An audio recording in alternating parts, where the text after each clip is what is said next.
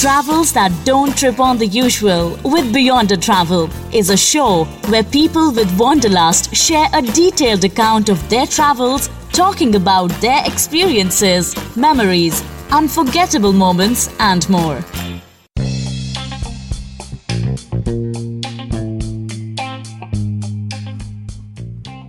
Welcome to the Don't Trip on the Usual Travel podcast from Beyond Experiences. My name is Kishan and I'm going to be speaking with Anand today and precisely on the northeast of India. Hi Anand. Hi Kishan. Hey Anand, I know it was some time back that you had been to the northeast of India. Yeah. Right? And we've been hearing that the northeast of India is fairly different from the other sides, right? From the west of India, the southern part of India and all that. So could you tell us what is so different? What is that which is outstanding in the Northeast? Look, the Northeast of India is a bit of a secluded kind of a region. So they call it the Seven Sisters. Okay. Right? The states of the Northeast. And they're all connected by something that they call a chicken neck. So the chicken neck is that part of India, a small strip of land that passes through Siliguri and that region. And therefore, everything used to once upon a time have to go through that one part. Which is why it was kind of cut off from the rest of India. The culture and all of that has also been very different. It has kind of developed very differently. In that sense, traveling there gives one a feeling of a part of India that you've never been exposed to. So tell me one thing, Anand. I mean, whenever I think about the Northeast, I've always read and heard about Maoism and, that it's not a very safe place to go to. Does that still hold good? Not really. All the time that have been, every one of the times that I've been to the Northeast, it's been a fantastic experience. The people are lovely. They're extremely friendly. In fact, this time that I had gone to Sikkim, a few months back, I'd gone into Sikkim, and people there, half the people had children or nephews, or some of the youngsters were studying in Bangalore, in Delhi, and so on and so forth. It was very, very friendly, very simple, very innocent people. Yes, there are parts that are a bit of an issue to go to, but those are places where you're normally not advised to go to. Okay. Places normally one tends to go is completely safe and it's fabulous. Okay, that's great. So what are you going to tell us about in this week's podcast? Oh, I thought I'd just talk about. So I've not been very extensively around the Northeast. Okay, I'll be honest about that. I've been into. I've grown up in West Bengal, so that's one area I've been in. That's not technically the Northeast, but I've been to Sikkim, quite a bit of Sikkim, and I've been into Arunachal. So I'll talk about that. The rest of it you should probably call up Rashmi, and she'll be able to. She's a more extensive traveler in the Northeast. Okay. But let me just tell you about this time that we went into, a few friends went into Mechuka. Have you heard of Mechuka? Mechuka, no, never. Where does that come? It's in Arunachal. Okay. So Arunachal is a large mountainous state. Okay, it's got a very small population, more than 80% forest cover, and 3 international labours to do.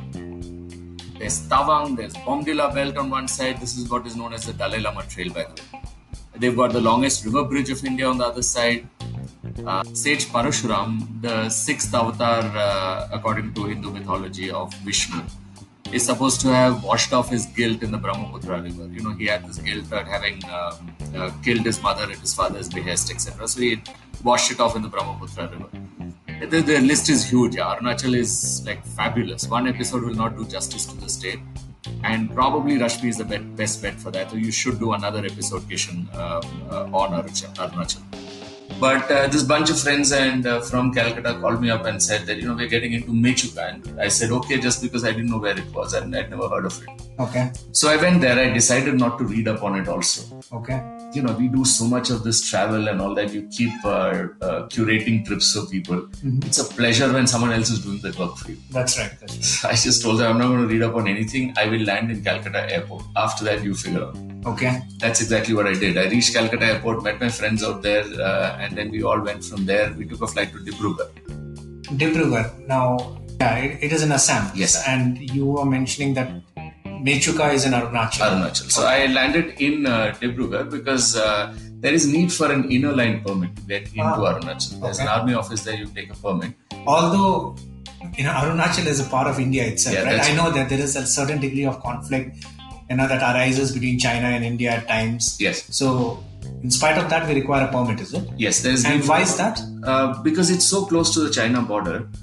Mechuka, for instance, it's 30 kilometers away from China, the border. So it's so close that for security reasons, they insist on the permit that is there for outsiders to get in. Okay.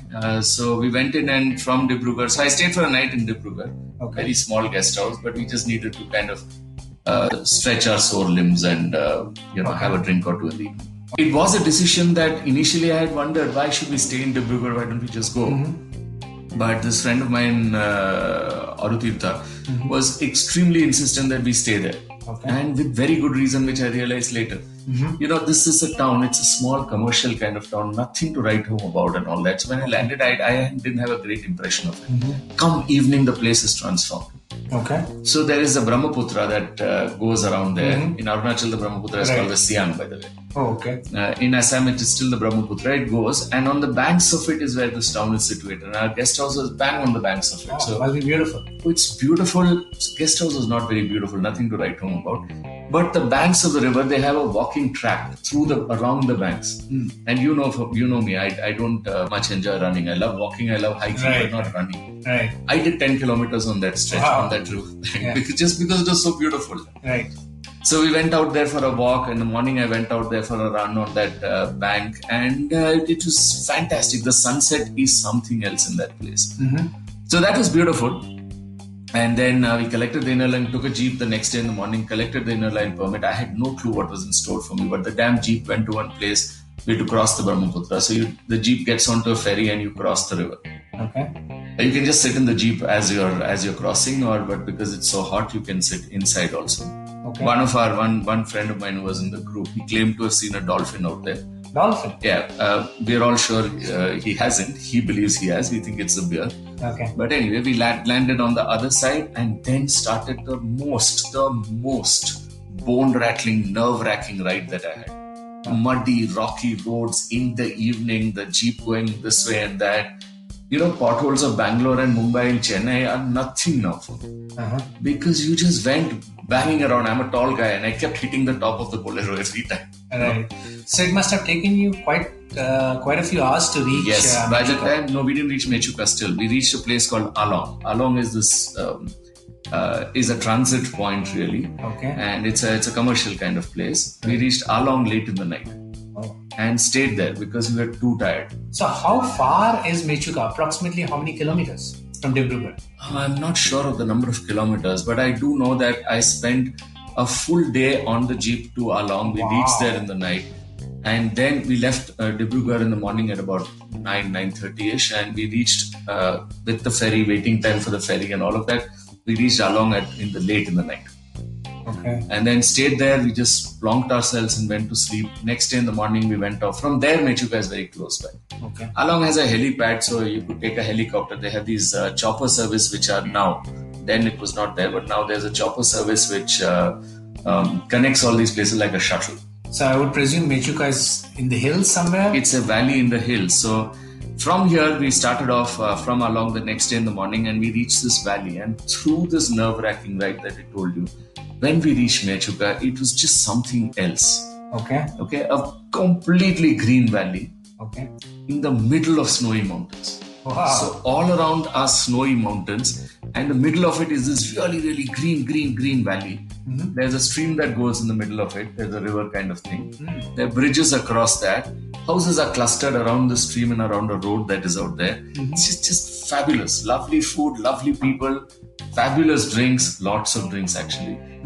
And very simple accommodation. It's not like a 5-star kind of an accommodation. Not too many of those. No, not too much of accommodation. Also, they're all homestays. So this reminds me of the Khas Valley. I mean, where there's a lot of greenery, and of course there are flowers. And all. Is this similar? I mean, it seems to be much more beautiful from what you're saying, because if you have the stream passing by below, and you have snow-clad mountains and all, it sounds very European to me.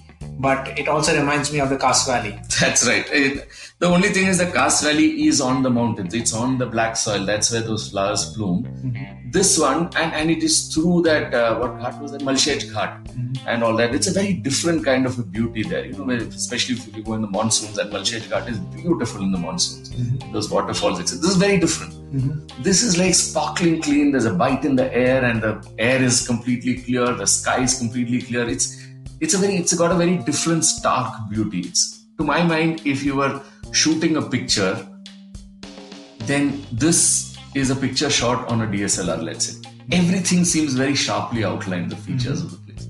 I don't know, it makes sense. But then it was really beautiful. We met a couple of, a gang of bikers out there who'd come out there. They had some Bullet Riders Club meet or something like that. I met a couple of guys, man, from Mysore. Oh. One guy from Mysore, he'd ridden from Mysore all the way there. Wow.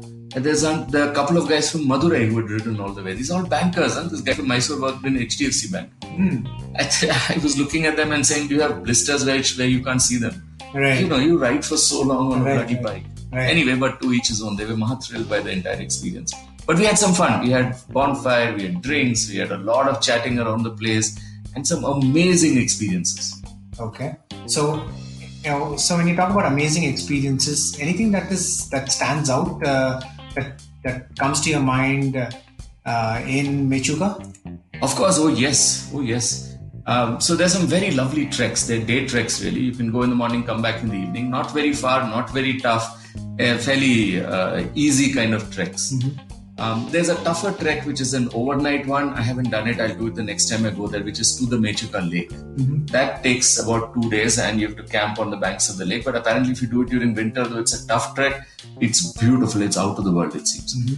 However, what I did do is I went to one monastery. Before the monastery, I went to a Gurdwara out there. Oh. Now, there's this small Gurdwara which is run by the army battalion. I told you it's 30 kilometers from the Chinese border. So there's an army battalion that's stationed there. They run a Gurdwara out there. Okay. I think it's a Sikh regiment. They run a Gurdwara there and they give langar out there. So I went there to have langar because it was afternoon and I love langars and these Gurdwaras. So I went there to eat lovely food, very simple but fabulous food. Ate all of that, and then this guy sat down and there was nobody else out there. So he was telling us a story, the army man out there. Apparently, this is very interesting, Kishan. It might extend the time for you, but it's a very interesting story. So apparently, Guru Nanak used to travel to a lot of international places. Right, and he'd been to China and to Tibet and to Iran and all over the place. Right. So, and all of this was on foot in those days. So when he was Guru Nanak, is the founder of the Sikh religion. So he was coming back from China and he came via Tibet and found some people in the Tibetan region, the plateau. They were suffering because of the climate, etc. He took a whole bunch of them, brought them into Arunachal, into this place, settled them there, and then went back on his way back to Punjab. These guys stayed here.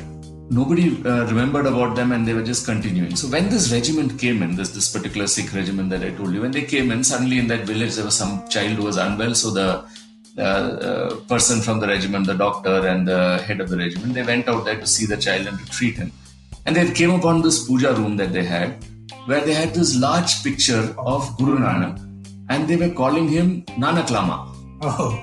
And they were praying to him. So they're basically Tibetans? They're Tibetans, okay, but they pray to Nanak Lama. Right. And this is Guru Nanak. And then they suddenly realized that there's a Guru Nanak connected. They came and checked and they realized in one place there was this legend of Guru Nanak having come there and fought with a bear. Oh. And there are two of his, and so there's a cave in which he meditated. All of that came up. So then they built the Gurudwara there. Okay. So that was one. The other was this monastery I almost told you about some time back. Right. There's a shortish trek, a day-long trek actually, that goes up to the top of a peak and there's a small monastery out there. We walked up there, all of us. Reached there fairly tired and there was no one. There was just one old man who was making a wooden bowl out of a block of wood. Oh, okay. That's it. And that was his form of meditation, man. He was just making that. So, and he was polishing it. He was taking his time. He had this very nice smile on his face and he was very peaceful, at peace with himself, doing something as unproductive as that. So we went and talked to him, clicked a couple of pictures. Arutitha, the one I told you about, is a great photographer. So we went and took some pictures of him and then we sat chatting with him. We're sitting there and chatting and I asked him, why are you doing this when you can buy it? He says that, no, I'm just doing it because I like doing it. So I said, okay. And then I make it extremely beautiful as I can. I said, then what? You keep it in your house? He says, no. I just give it to him. Ah, okay. He said, if you had come even 2 days later, this would have been finished. I would have given it away to you. Wow. I said, my God, that's such true philosophy. Make a thing of beauty. Don't get attached to it. Give it away to people. Right. So that was a standout experience for me. That man who was carving that is still stuck in my mind. Yeah. We had lunch out there. There was nothing there. There was just some rice. There were potatoes. And I think there was mustard oil or something. And our driver who came with us, he also walked up with us. He said, let me just cook this up for you. And just boiled everything up. I tell you, Kishan, it was the tastiest meal I've had, man. Up there in the mountains, biting cold, good wind blowing. And then we had this, and it was afternoon, late afternoon. And we had this piping hot meal. Fantastic meal. But you came back. And then, Mechuka, of course, has its own charms of beauty and photography, etc. So we did all of that. But these, for me, were the standouts. That's pretty interesting. So, anything else apart from these couple of things? I mean, how long did you happen to stay down in 5 days? 5 days? Yeah. So you would suggest 5 days is a good amount of time to spend in a place like Mechuka, or would you? I think so. I've always been a proponent of immersive travel, which means go to a place, even if at first sight you see there's nothing in the place. If you stay there for 2 days, you get under the surface. There's so much more. There's so much stories, so many legends across all over small places everywhere in the world. Yeah. So I would say 5 days is good because you would at least want to do 3 of the treks that are there. Reasonable amount of fitness. You don't need to be a major trekker, etc. Reasonable amount of fitness is good enough. How steep are those treks? Not very. One of them is steep in parts.